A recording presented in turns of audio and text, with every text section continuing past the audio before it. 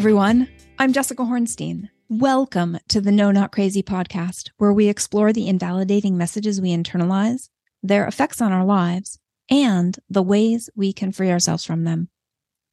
We've all had those experiences that make us question ourselves and even sometimes feel a little crazy. Let's stop accepting the idea that there is something inherently wrong with us and begin to appreciate that actually there is something fundamentally right. So join me, and together we can all feel a little less crazy. Thank you for being here for this first episode of No Not Crazy.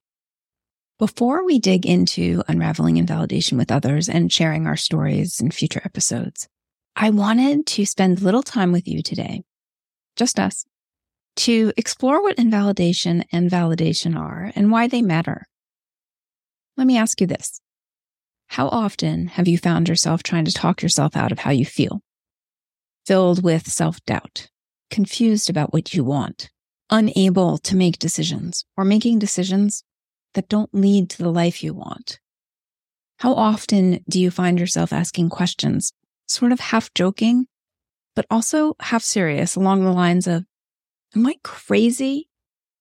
I'm not crazy, right? I mean, I don't think I'm crazy. From, about the moment we're born, we're exposed to external messages about who we are. Now, some of those may be reflective of our truest selves, but some may not be. And that's where the problem lies. Because when we internalize those messages, we risk developing what I call an invalidation wound. In simple terms, this is when all those subtle or not so subtle outside views of us undermine and muddle our self-concept to such a degree that we struggle to know our own truth. We can really lose sight of it. Invalidation wounds will make us feel that there is something inherently wrong with us rather than inherently right. They will lead us to believe that our feelings, intuitions, perspective, knowledge, needs, and wisdom are not to be trusted or valued. They will tell us that we're too much or not enough, but never just right. These things become the narrative, the script running the show of our lives, most likely without our awareness. If we are to turn things around, heal our individual and collective pain, we need to understand these wounds. They're serious. Okay, so what actually is invalidation? I want to take a minute here to talk about the definition so we're all on the same page, and also because it's actually kind of shocking when you take a real look at it. So bear with me, it's worth it. If something is considered invalid, it is something that is without foundation or force in fact, truth, or law, or something that is deficient in substance or cogency. Cogency meaning if something is convincing or relevant. So that's what's happening in the act of invalidation. Now, what happens when we apply that to the act of invalidating a person?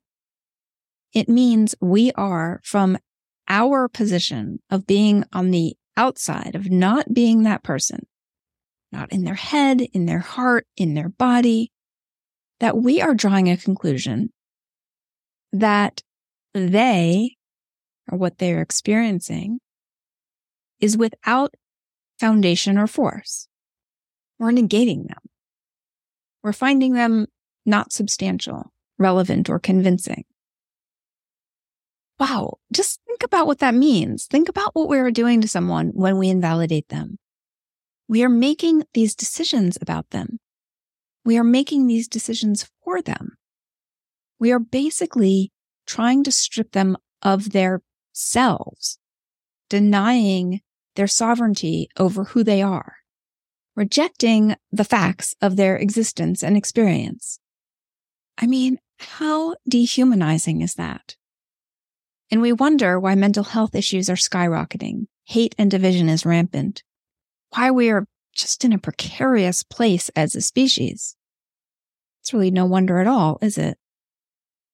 What we have to ask is how, when, where, why does invalidation happen? Well, we're going to delve into all of that in the No Not Crazy podcast. For now, the short answer is that it can happen anywhere, at any time, for a million different reasons. The short-ish answer is this.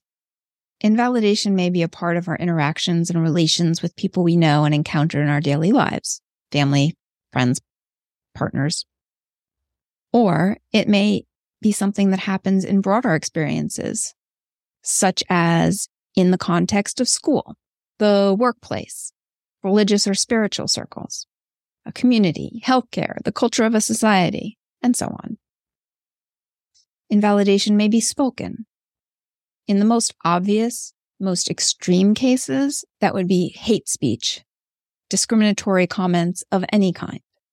Unfortunately, we see that a lot these days. There are also less obvious ways that people can be dismissive that are important to look at because they can slip into our psyches under the radar. These kinds of comments may sound like, "Why can't you just be happy? Don't make such a big deal out of it. What's your problem? He seems like a great guy. Big deal. Everybody's tired. You're just lucky to have a job. Why don't you try to smile more? I'm sure they didn't mean it that way. Crying about it won't help. Those headaches are nothing. It's probably just stress. But she's family. Just let it go." And, of course, don't be so sensitive. Hate speech obviously is never okay. Discrimination is obviously never okay. Manipulation is never okay. Full stop. I do want to acknowledge, however, that not all kinds of invalidation are meant to be malicious. Invalidation can be from a lack of consciousness and awareness about the impacts of the way we communicate. Sometimes well-intentioned people may be invalidating by assuming what they want and need is what you want and need. Some may simply be too focused on their own stuff to truly be attuned to anyone else. Some are so afraid of honest expression that they try to suppress it in others. You have people who may lay blame or try to dismiss your truth in an attempt to make themselves feel better about themselves or enable them to avoid facing their own demons and challenges. Other times, in an attempt to make us feel better, people will even try to dismiss or diminish our experiences. When someone tries to get you to see the bright side, nope, not feeling better, thanks. So they may not see what they're doing, but yeah, it can still hurt and undermine our ability to access, process, originate, and know the reality of our experiences and of our true selves. Invalidation also may be unspoken or indirect in the way the people around us or the culture of the society around us is oriented to either value or devalue us and give or withdraw support from us, depending on whether we do or don't fit into the framework it has established as the standard. We are all under the influence of socialization and conditioning. Let's be honest, sometimes this is a very deliberate approach. Most of us face a pretty steady stream of calculated and malignant messages of invalidation. Companies need to sell us things. People in power want to stay in power. Then we've got narcissists and other toxic forces. We have so much to discuss here because the bottom line is that regardless of the context or intention, invalidation always has the power to be damaging, really damaging. We feel off. We feel wrong. We feel out of place. We second guess everything. We find a deep peace elusive, right? As I said at the beginning, we may even find ourselves at that point wondering, what the heck? Am I crazy? I've been there for sure. From all the people I speak with, I'd say unfortunately, almost all of us have. What happens then? we live our lives trying to convince ourselves that our truth isn't our truth. We're trying to live in someone else's truth. Have you been there? You may hope you'll fix everything if you can become what's expected, what they want you to be, what would be more convenient for you to be, or them. Maybe you double down on your attempts at positive thinking, intention setting, willpower, or accountability. Maybe you give your power over to another person who claims to be able to make it all better for you. Maybe you swirl in the purgatory of perseveration, never at peace with where you are, but also not seeing how to shift it. Or perhaps you move past the point of perseverating, abandoning yourself in numbness and accepting a life that leaves you empty. So many of us have worked incredibly hard to affect change in our life. I bet you've genuinely tried. Dug deep, taken responsibility, worked on your stuff. But maybe you still didn't feel like you were getting it right. Not for long anyway. Even worse, it might even have felt like each step took you further away from yourself. How do we get to that place where we can let go of all the self-doubt, the constant nagging worry that we're just getting something wrong, the feeling like we always have to justify ourselves to ourselves and to others? How do we get to that place where we become so connected to and clear about and confident in who we are that we no longer subdue our own voices? And instead, we can move towards relationships, situations, and life choices that are right for us, and either rectify or move away from the ones that aren't. We've got to stop trying to talk ourselves out of how we feel. How many times have you felt like something wasn't okay, but you talked yourself out of it? Look, there is no shame in being confused, but I think so much of what we call confusion isn't necessarily confusion at all. It's the crazy-making cycle of trying to reconcile the awareness of what is true inside of you with the insistence of what the outside says is true for you.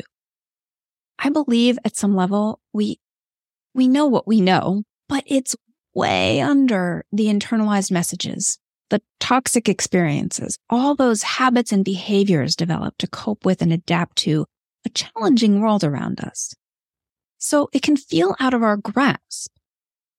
But do you ever get those glimpses, even if only every now and then, even if it's just for a second, of who is under there? What is in your core of what your life could be? You know, it's like when a name is right on the tip of your tongue. It's just right there. It's important to understand that an invalidation wound doesn't absolve us of our responsibility for ourselves. We cannot fully know those selves and those responsibilities, however, until we acknowledge and unravel the fragmentation, diminishment, shame, and suppressions created by the invalidation we've experienced.